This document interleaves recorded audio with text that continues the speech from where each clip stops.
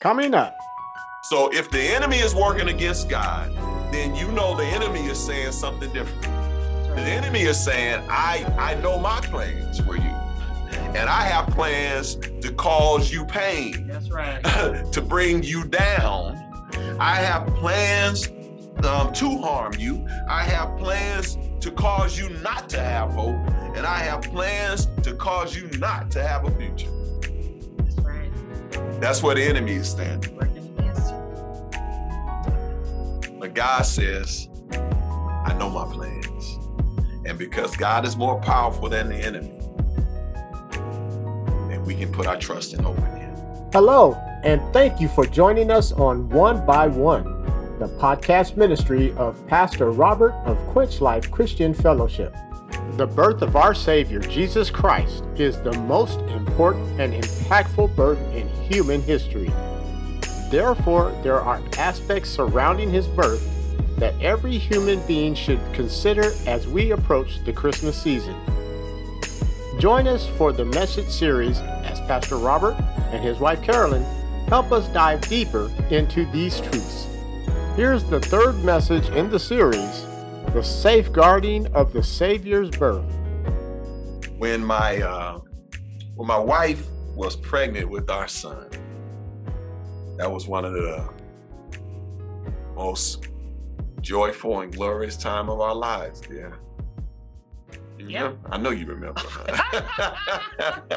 If anybody is going to remember, it's going to be me. Yeah. Yeah. I know those out there who are mothers, you can relate. Yeah. You can't forget that. Oh, no. Yes. No, it was a precious time. Yeah. We were in a state of mind that we had never been in before. Mm-hmm. After all, we were becoming parents, right? And that means we were going to be responsible for another person's life and well-being. That's something very serious. And if you are expecting a child and that doesn't change your state of mind, I suggest that maybe you aren't ready to be a parent. That's right. That's right. Because that reality should change a person's state of mind. Amen. And in that state of mind, we were determined to do all we could to ensure that our baby would be well, and which meant that Carolyn had to be well because there was a life inside of her, and that was paramount to us. And so we focused on her eating right, getting rest, and avoiding stress. Because whatever she was feeling, whatever she was eating, went straight to the baby. And it would affect his or her well-being. We didn't know at one point what gender it would be, he would be. You guys know what he turned out to be. You were looking out for his well-being when you made me take off those skates that day? Oh, absolutely. Absolutely. She was feeling so good while she was pregnant. While she was pregnant, she was glowing.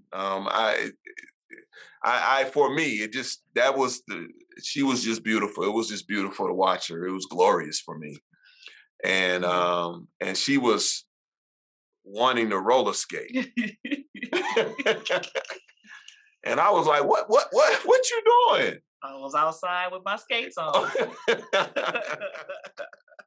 I had to put the kibosh on that, y'all. Get in here. We trying to bring this child to make sure it's well. And we had 9 months highly focused on safeguarding the birth of our child. 9 months, just focused, determined to make sure that we would do all we could to make sure that the baby would be well. 9 months. And imagine God safeguarding the birth of his son for over thousands of years. I was blown away having to do it for 9 months, safeguarding the birth.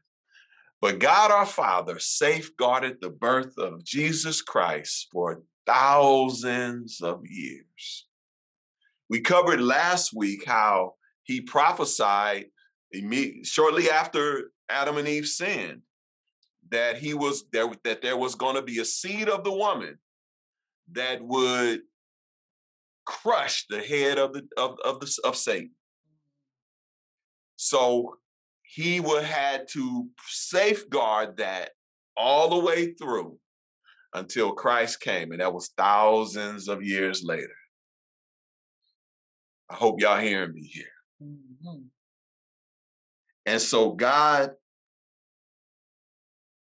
safeguarded it. And one thing we need to note from this and learn is that God takes care of all of his children. That's right. That's right. Now, I know the world says everybody's God's child, but the Bible says that's not so.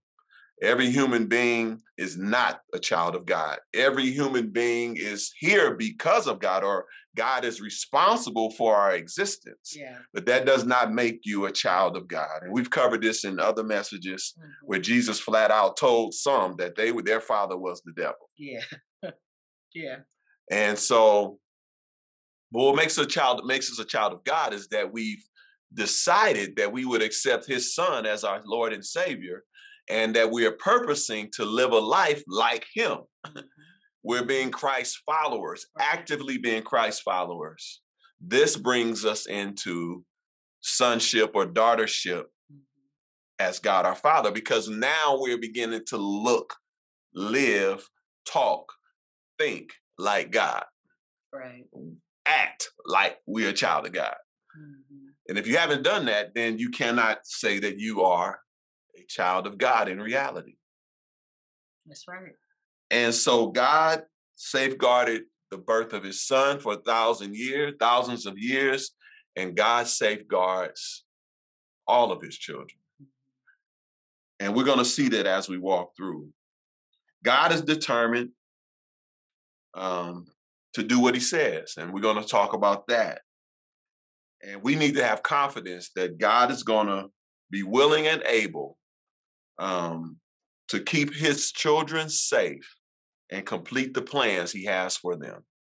We need to be confident for that. Amen. And one reason for this confidence is on your outline. So write this down. God has declared that he would do what he said. God's declared he's going to do what he said he's going to do. Right. Just like he said that her seed will crush the head of the devil, and everything else he said, he's going to make sure it comes to pass. Mm-hmm. And we need to have our confidence in that. God promised that the ancestry of his son would be sustained and maintained and guarded. Look what it says here in Genesis 12, 1-3. And this, by the way, moves us forward in the process because, as I said, God said what he said about her seed shortly after sin. And now we're in Genesis 12, and God is having a conversation with Abraham, from whom God would make the ancestry of Jesus to happen. Mm-hmm. He says here, Genesis 12, 1-3, the Lord has said to Abram, go from your country, your people, and your father's household to the land I will show you. I will make you into a great nation, and I will bless you. I will make your name great, and you will be a blessing. And God says, and I will bless those who bless you. And whoever curse you, I will curse. And all peoples on the earth will be blessed through you. This was a statement, a profound statement, a definite statement that God was making about what he was going to do. Yeah. And God said, I'm going to make sure that from Abraham's seed, his seed will be safeguarded, and that he's going to support it. And those who support Abraham's seed will be blessed, and those who work against it would be cursed. Mm-hmm. God was saying, I'm going to do it, and I'm going to do exactly what I said. I'm going to do it. God made it personal. Yeah. I will make sure that this happens. Mm-hmm. And then looking at Jeremiah 1:12, look what God says here. It says, then the Lord said to me, you have seen well, for I am watching over my word to perform it. Mm-hmm. Now, God said, everything that I've said to you, everything I spoke to you, every word I gave, I am watching over it to make sure to perform it. So God says, you can take me at my word. You can take me, if I said it, I'm going to do it. That's what God is saying. And he said that to Jeremiah, and he's saying that to you and I today. Now, somebody ought to say amen. Because there's a whole lot of things. God has made over 7,000 promises to us in his word. And God says, if I said it, I'm watching over what I said, and I'm going to make sure it happens. Yep, that's what that verse means. That ought to give you hope. That ought to give you hope right now. That ought to, I don't know what it is you're going through, whatever's going on in your life, in your mind, in your heart, in your feet, in your back. I don't know, whatever it is you're going through. God said, whatever I promised, whatever I said, I'm going to do. Amen. Amen. And so I would invite you to comb through the word of God, looking for promises, looking for what God said he was going to do. And when you find it, highlight it, memorize it, put it in your heart so you can walk confidently and live confidently that God's going to do exactly what he said. His word is true. His word is true. Mm-hmm. And so that takes us back to what was stated in the garden, which we covered last week, that God said there's going to be a battle between her seed and the Satan's seed. And the battle was on. So the next, on your outline, write this down. Some of Satan's attempts to mess up God's plans. We're going to talk about some of Satan's attempts to mess up God's plan. And you got to know that Satan wants to mess up God's plans. Seriously, we got to know that. Too many of us is going through life as if there's nothing, there's no adversary. Right. There's no one working against you. No, there's someone working against you. Yeah. And he's pretty powerful and strong. He's not more powerful or strong than our Lord is, right, but he is powerful and strong. So don't live life like you have no opposition. Mm-hmm. That's a dangerous place to live. Amen. And a dangerous way to live.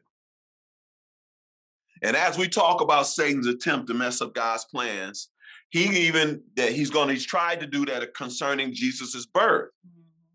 And you need to know he's trying to mess up the plans of your life too. That's right.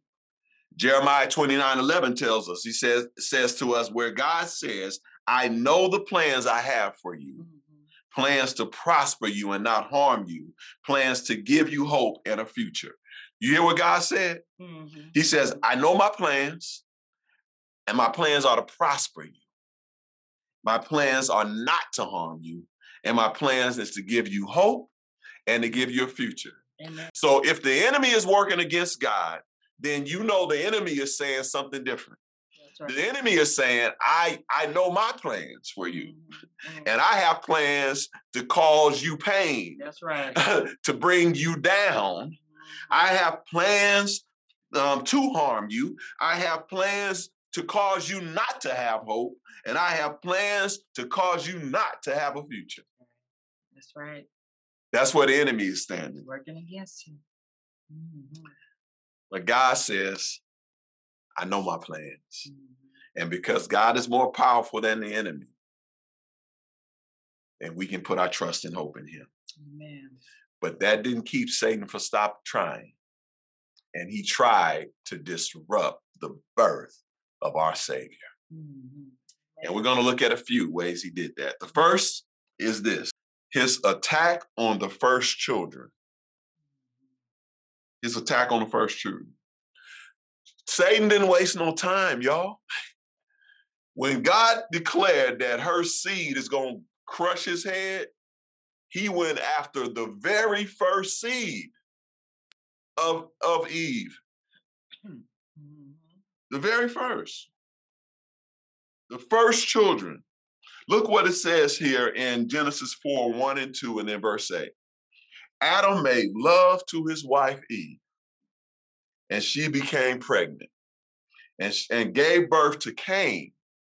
She said, with the help of the Lord, I have brought forth a man. Later, she gave birth to his brother Abel. Now, Cain said to his brother Abel, verse 8, now Cain said to his brother Abel, let's go out to the field. While they were in the field, Cain attacked his brother and killed Abel. Attacked his brother Abel and killed him.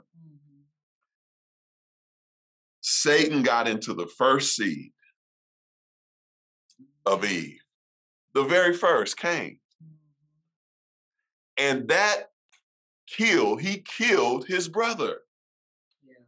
Satan is serious about disrupting God's plan.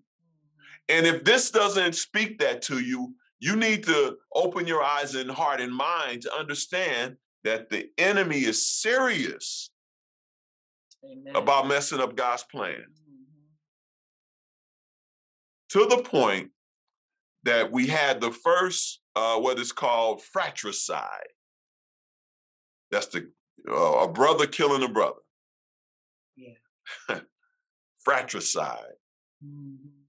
And so, though Satan is serious about disrupting the plan, we already talked about how God safeguarding them. God is very serious too. That's right. And then we get a little bit more mindset about the enemy's involvement in Cain killing Abel right here in 1 John 3:12. Look what it says. It says, do not be like Cain, who belonged to the evil one and murdered his brother. So just to go back to what I said earlier about being a child of God, y'all think Cain was a child of God killing his brother? No. That wasn't the acts of a child of God. That was just what this passage says. He belonged to the evil one, and he murdered his brother. And why did he murder him? Because his own actions were evil and his brothers were righteous. Yeah. So we see evil against good happening over and over again. Over and over again. And Satan is serious, y'all. But as I said, God is serious too about keeping his word and safeguarding his children. So look what it says here in Genesis 4:25 and 26. Adam made love to his wife again, and she gave birth to a son and named him Seth, saying, God has granted me another child in place of Abel, since Cain killed him. Seth also had a son, and he named him Enosh. And at that time, people began to call on the name of the Lord. Y'all see what happened here? Yeah. When evil came about within mankind, God did something. She had another child, he had a child, and over time, folks begin to call on the Lord. You might want to say this, a revival happened. Right. Because God is going to do what he says. He's going to do what he says. Amen. Another attack that Satan did to disrupt God's plan about the birth of his son is happened with his attack in the time of Noah. Write that down. His attack in the time of Noah. Look what it says here in Genesis 6, 5 and 8. The Lord saw how great the wickedness of human race had become on earth, and that every inclination of the thoughts of human heart was only evil all the time. But Noah found favor in the eyes of the Lord. So here we had what we deemed as you might want to call a revival of sort after Seth, and all the people was calling on the Lord. Now we have the opposite happening. People are wicked now, right? But then there was Noah, who wasn't wicked, who the scripture declares as being a righteous man and having favor from God. Amen. And we know what happened there. And Genesis here, look at what it says in Genesis 7:1. The Lord then said to Noah, go into the ark, and you and your whole family, because I have found you righteous in this generation. Yes. So God came up with a plan again to revive the human race. And he used Noah. And as the story goes, Noah, his wife, his 3 sons, and their wives are the only people who survived the flood. So God, out of those 8 people, revived the human race. Amen. And so God said, you are righteous in your generation. And this should make us wonder, how does God see me in my generation? Because we look out, we watch the news, we look out our window, we can, whatever, look out into society, and we can see tons of wickedness. We can look on our phones and see wickedness everywhere we look. So we should ask ourselves, how is God viewing me in all of this wickedness that's around me? Yeah. Am I partaking? Am I a part of the wickedness? Noah wasn't. Noah was righteous in God's eyes, even though all that wickedness was going on. We should ask ourselves, am I part of the wickedness or part of the righteousness? And it was in the righteousness that Noah found favor. We should ask ourselves that. And so the third way that the enemy has attacked is his attack on David. His attack on David. And I just want to remind you that God told Abram that from your seed, I'm going to make you great. And that was speaking of the bloodline of Jesus Christ. And here is attack on David. And we covered this last week, that Jesus is known, one of his titles is the Son of David. He came from the bloodline of David. It says here in 1 Samuel 17, 41 through 44. Meanwhile, the Philistine, with his shield bearer in front of him, kept coming closer to David. Okay, this is a story of David and Goliath. Okay. So this is young David. David was a teenager. And David, again, was going to be the seed from part of the seed from which Jesus would come. It's the young David, teenager David.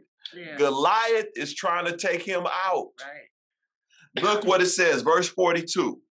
He looked David over and saw that he was a little more than a boy, glowing with health and handsome, and he despised him. Mm-hmm. He said to David, am I a dog that you come at me with sticks? And the Philistine cursed David by his gods. Come here, he said, and I will give your flesh to the birds and the wild animals. I get this in your spirit. Goliath was a big man, over 9.5 feet tall, skilled warrior, had killed a lot of people, won a lot of battles. Amen. David was just a boy, but understand, in David's seed, in David's blood, was the Christ coming. And just imagine Goliath intending to stop that process. Right. Y'all know God wasn't having that. God was not having that. So look what happened here. You already know the story, but look what it says here in 1 Samuel 19, 10 through 11. Y'all know David took him out. Yeah. Right? Right. And he took him out with his sling. And his sling hit Goliath in his forehead. Goliath fell to the ground. David took Goliath's spear and cut off Goliath's head and won that battle. Amen. And so even after he wins this big battle with Goliath, David still had problems in his own household or with his own people, and with his own king. So it says here in 1 Samuel 19, 10 through 11, Saul, who was the king at the time, tried to pin him to the wall with the spear. But David eluded him as Saul drove the spear into the wall. All right, I'm going to pause for a second here because Saul tried to kill David on multiple occasions. And he literally threw a spear at David to try to take David out. But David eluded it, right? And then the text reads on. That night, David made good at his escape. Saul sent men to David's house to watch it and to kill him in the morning. All right? Goliath tried to take him out. Now David's own king is trying to take him out. Yeah. And then look what it says here in 2 Samuel 3:1. The war between the house of Saul and the house of David lasted a long time. But David grew stronger and stronger, while the house of Saul grew weaker and weaker. And then David eventually became the king and took Saul's place. And even after David became king, Saul's house was still getting weaker and weaker. This ought to give us some confidence, y'all, because we said the enemy's not playing, but God ain't playing either. Yeah. He had to show Goliath he wasn't playing through David, and he had to show Saul that he wasn't playing through David. Saul tried to take David out, and David grew stronger and stronger. Yeah. Amen. And Saul grew weaker and weaker. This should speak to you that if God has plans for you, and he does, that you will grow stronger, and your enemy or those that's trying to avert God's plans will grow weaker and weaker. Amen. Amen. Because God says, I'm watching over my word to perform it. Yeah. We really need to put our trust in God. And then the fourth way that Satan, that we're going to talk about today, tried to disrupt God's plan and attack God's children was his attack on the Jewish nation. Write that down. His attack on the Jewish nation. This could have thwarted Jesus's birth because Jesus was a Jew. And what we're going to talk about is what happened in the 5th century BC. So we're talking about 500 years before Jesus was born. And this was during the Persian Empire, where Satan tried to disrupt the birth of Christ. And the Persian king Xerxes, he had an advisor or a prime minister. His name was Haman. And Haman plotted to kill all the Jews. Right. And we find this in the book of Esther, this story. And so Esther 3, 5, and 6 says, When Haman saw that Mordecai would not kneel down or pay him honor, he was enraged. Yet, having learned who Mordecai's people were, he scorned the idea of killing only Mordecai. Instead, Haman looked for a way to destroy all Mordecai's people, the Jews, throughout the whole kingdom of Xerxes. Mm-hmm. Y'all see this? Mm-hmm. Here's a guy who's got power in the empire that's in control in the world, the Persian Empire at the time. And he made a plan to kill all the Jews. Right. Y'all know that's from the enemy. Yeah. And this is, less than 500 years before Christ would come and be born. Mm-hmm. Y'all know God ain't having that. And what happened here, look what it says here in Esther 8:7. After Queen Esther, who was Jewish, alerted Xerxes of Haman's plan to kill all the Jews. Look what it says. King Xerxes replied to Queen Esther and to Mordecai the Jew, because Haman attacked the Jews, I have given his estate to Esther, and they have impaled him on the pole he set up. So Haman had set up a pole to kill Mordecai on, and then to kill all the Jews.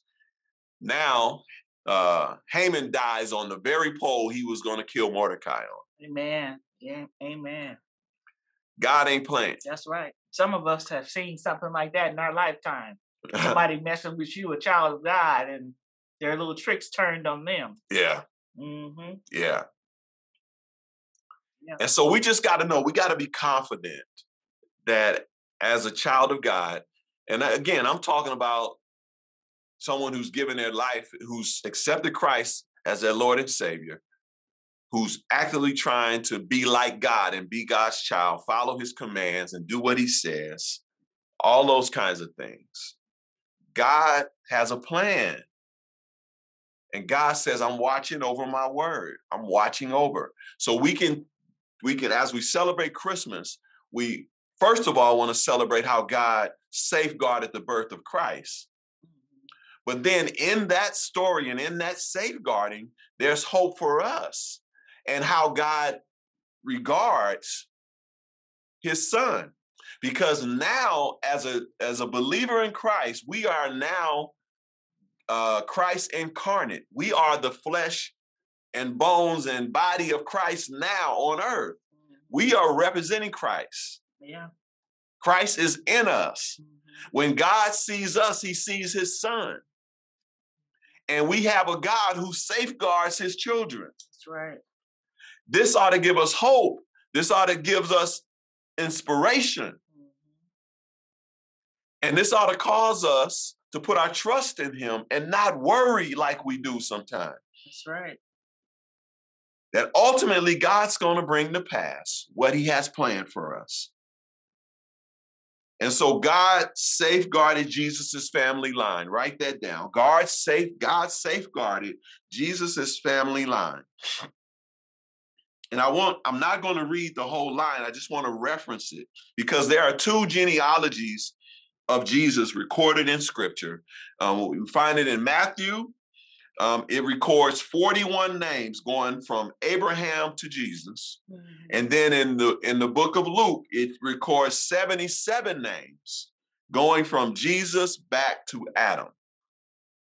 So you can read that on your own time, but just know it's there and read it and see how God, through all of those generations, through all of those people, which is Jesus's bloodline, mm-hmm. God safeguarded Christ's birth. Yeah. Amen. So look what it says here in Matthew 1 and verse 16. This is a genealogy of Jesus, the Messiah, the son of David, the son of Abraham. And then it goes on and on and on. And then it gets to verse 16 and says, and Jacob, the father of Joseph, and the husband of Mary. And Mary was the mother of Jesus, who is called the Messiah. Mm-hmm. And then in Luke 23, in Luke 3, 23 and 38, it starts out, now Jesus himself was about 30 years old when he began his ministry.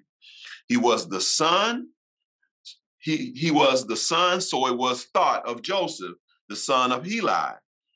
All right, then it goes on and lists all these names. And then in verse 38, it says, the son of Enosh, the son of Seth, the son of Adam, the son of God. Man. And so it gives a genealogy there. And God safeguarded. I started the message talking about how my wife and I was trying to safeguard the birth of our son for 9 months. And we were in a heightened mindset to do that. God safeguarded the birth of his son. Amen. For thousands of years. God took it very seriously and takes it very seriously. That's right.